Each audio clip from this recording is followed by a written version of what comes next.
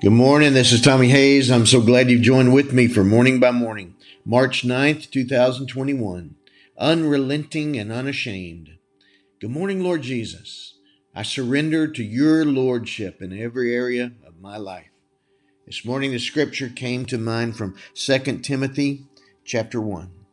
Do not be ashamed then of the testimony about our Lord or of me, his prisoner, but join with me in suffering for the gospel, relying on the power of God, who saved us and called us with a holy calling, not according to our works, but according to his own purpose and grace. This grace was given to us in Christ Jesus before the ages began. Now it has been revealed through the appearing of our Savior, Christ Jesus, who abolished death and brought life and immortality to light through the gospel. For this gospel I was appointed a herald and an apostle and a teacher, and for this reason I suffer as I do. But I'm not ashamed, for I know the one in whom I have put my trust, and I'm sure that he is able to guard until that day what I have entrusted to him. Hold to the standard of sound teaching that you have heard from me, in the faith and love that are in Christ Jesus. Guard the good treasure entrusted to you with the help of the Holy Spirit living in us.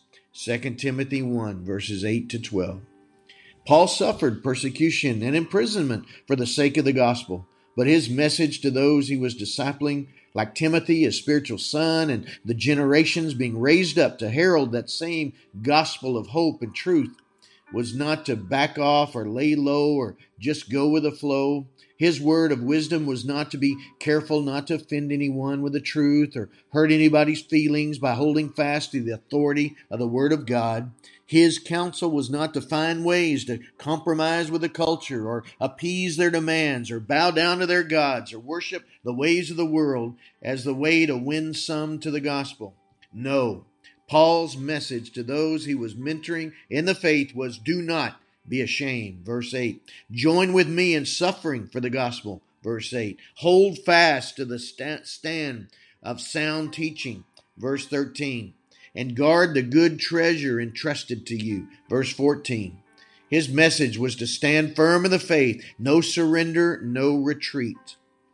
It was in the context that Paul spoke those famous words to Timothy. For God has not given us a spirit of fear, but of power and love and a sound mind. Verse 7. For God did not give us a spirit of cowardice. Verse 7 in the New Revised Standard. Forgive us for our cowardice. Forgive us for our compromise. Forgive us for apologizing to the culture, for standing firm when we should be repenting, for bowing down to any God but you. You have saved us and called us with a holy calling. Verse 9. Remind us every day. Empower us every day. By the power of your grace at work within us, may we guard the good treasure entrusted to us with the help of the Holy Spirit living in us. Verse 14. Now is the time to stand firm. Now is the time to hold fast. Now is the time to show the world we're not going anywhere. We will not be silenced. We will not surrender, but we will declare the goodness of God as Savior of all. For this gospel we were appointed, even if we suffer the persecution of the culture. Verse 11. Unrelenting and unashamed, we will never stop honoring and exalting our Lord and Savior, Jesus Christ, and the good treasure of his word of spirit, life and trust, life and truth. In Jesus' name I pray. Amen.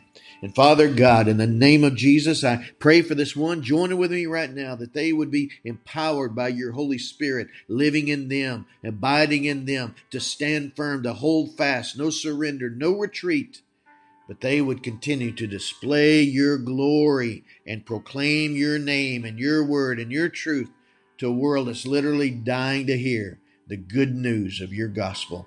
In Jesus' name, amen. God bless you, my friend, and you have a great day.